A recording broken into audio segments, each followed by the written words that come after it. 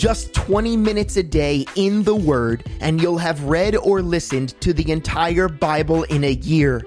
Take a piece of that 20 minutes to let God settle it into the middle of your heart and at the front of your mind to meditate on throughout the day and into the night. Well, you might find that you become like a tree planted by the rivers of water that brings forth its fruit in its season, and whose leaf shall not wither, and whatever he does shall prosper. Will you sojourn with me? Let's get started.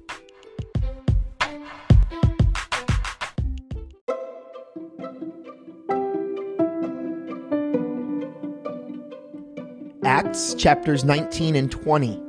And it happened while Apollos was at Corinth that Paul, having passed through the upper regions, came to Ephesus. And finding some disciples, he said to them, "Did you receive the Holy Spirit when you believed?" So they said to him, "We have not so much as heard whether there is a Holy Spirit." And he said to them, "Into what then were you baptized?" So they said, "Into John's baptism."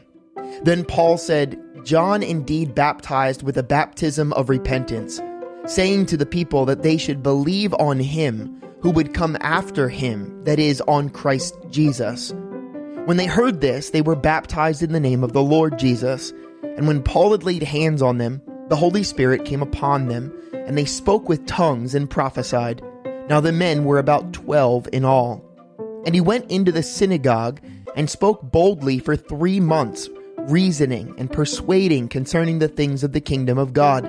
But when some were hardened and did not believe, but spoke evil of the way before the multitude, he departed from them and withdrew the disciples, reasoning daily in the school of Tyrannus.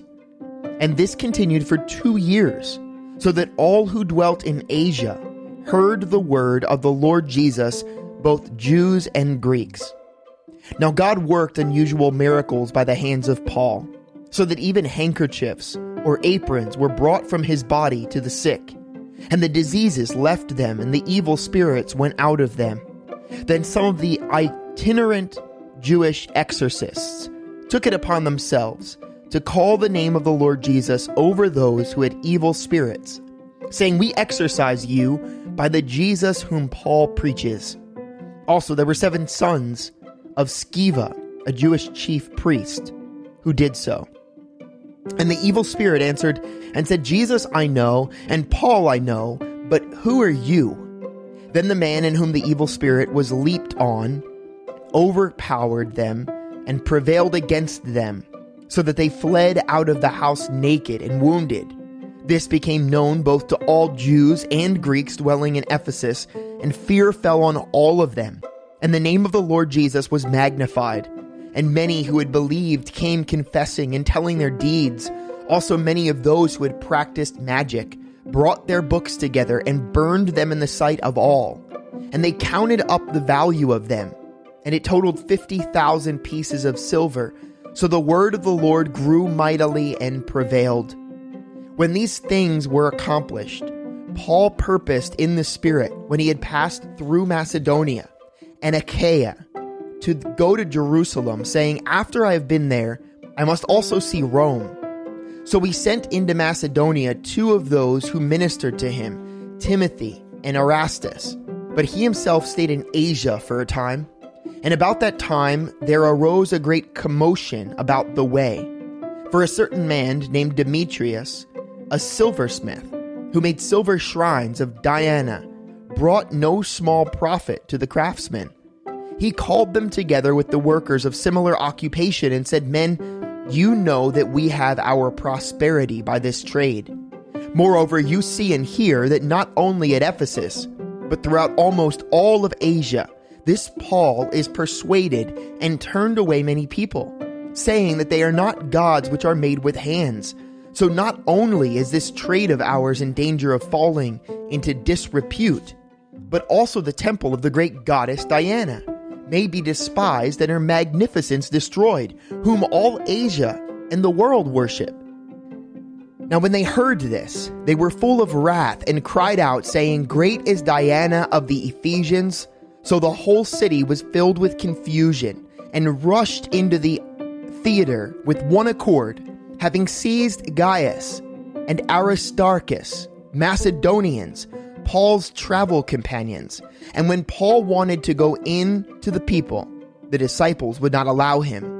Then some of the officials of Asia, who were his friends, sent to him pleading that he would not venture into the theater. Some therefore cried one thing and some another, for the assembly was confused, and most of them did not know why they had come together. And they drew Alexander out of the multitude, the Jews putting him forward. And Alexander motioned with his hand and wanted to make his defense to the people. But when they found out that he was a Jew, all with one voice cried out for about 2 hours, "Great is Diana of the Ephesians." And when the city clerk had quieted the crowd, he said, "Men of Ephesus, what man is there who does not know that the city of Ephesus is temple guardian of the great goddess Diana, and of the image which fell down from Zeus?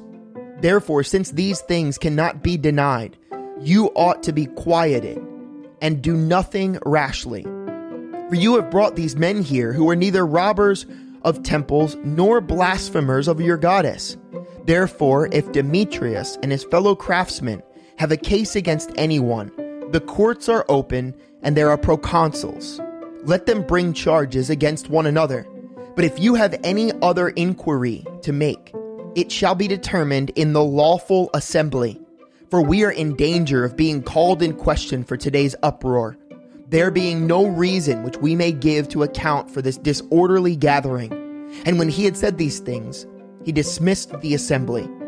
After the uproar had ceased, Paul called the disciples to himself, embraced them, and departed to go to Macedonia. Now when he had gone over that region and encouraged them with many words, he came to Greece and stayed 3 months. And when the Jews plotted against him as he was about to sail to Syria, he decided to return through Macedonia. And Sopater of Berea accompanied him to Asia.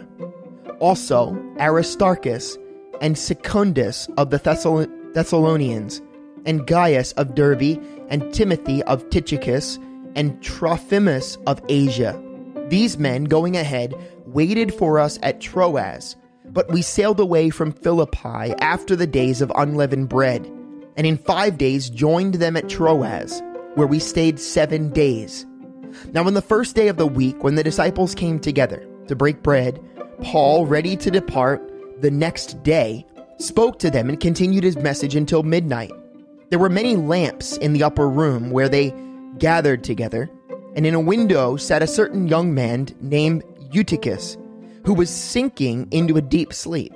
He was overcome by sleep, and as Paul continued speaking, he fell down from the 3rd story and was taken up dead. But Paul went down, fell on him, and embracing him said, "Do not trouble yourselves, for his life is in him.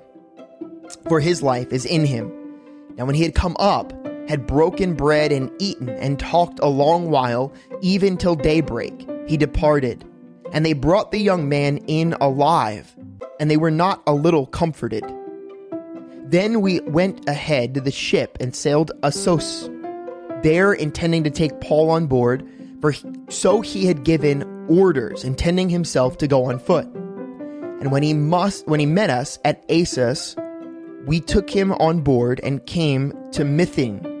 We sailed from there, and the next day came opposite Chios. The following day we arrived at Samos and stayed at Trogyllium.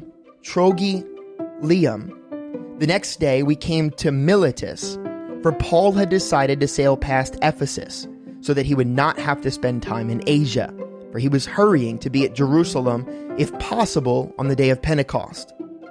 From Miletus he sent to Ephesus and called for the elders of the church. And when they had come to him, he said to them, "You know from the first day that I came to Asia, in what manner I always lived among you, serving the Lord with all humility, many tears and trials which happened to me by the plotting of the Jews, how I kept back nothing that was helpful, but proclaimed it to you, and taught you publicly and from house to house, testifying to Jews and also to Greeks, repentance towards God and faith toward our Lord Jesus Christ. And see now, I go bound in the Spirit to Jerusalem, not knowing the things that will happen to me there, except that the Holy Spirit testifies in every city saying that chains and tribulations await me. But none of these things move me, nor do I count my life dear to myself, so that I may finish my race with joy, and the ministry which I received from the Lord Jesus, to testify to the gospel of the grace of God. And indeed, now I know that you all, among whom I have gone preaching the kingdom of God, will see my face no more. Therefore I testify to you this day that I am innocent of the blood of all men, for I have not shunned to declare to you the whole counsel of God. Therefore take heed to yourselves and to all the flock, among which the Holy Spirit has made you overseers, to shepherd the church of God, which he purchased with his own blood. For I know this, that after my departure, savage wolves will come in among you, not sparing the flock. Also from among yourselves men will rise up, speaking perverse things to draw away the disciples after themselves. Therefore watch, and remember that for 3 years I did not cease to warn everyone night and day with tears. So now, brethren, I commend you to God and to the word of his grace, which is able to build you up and give you an inheritance among all of those who are sanctified. I have coveted no one's silver or gold or apparel. Yes, you yourselves know that these hands have provided for my necessities and for those who were with me. I have shown you in every way by laboring like this, that you must support the weak. And remember the words of the Lord Jesus, that he said, "It is more blessed to give than to receive." And when he had said these things, he knelt down and prayed with them all. Then they all wept freely and fell on Paul's neck and kissed him, sorrowing most of all for the words which he spoke, that they would see his face no more. And they accompanied him to the ship.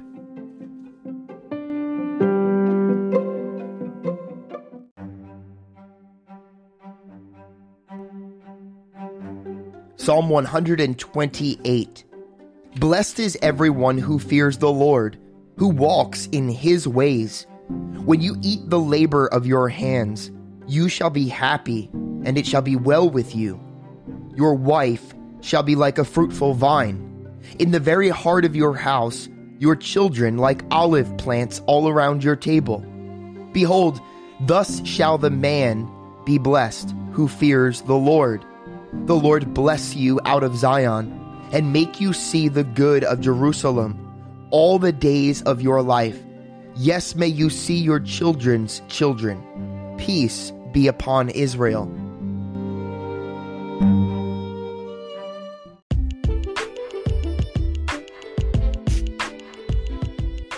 Thanks for joining me again today. Don't forget there's often a second part to this podcast, and you can easily submit your questions and comments by going to allenwood.church, clicking on the podcast tab, and using the form on that page. The very first link in our show notes will take you directly there as well. Be blessed today.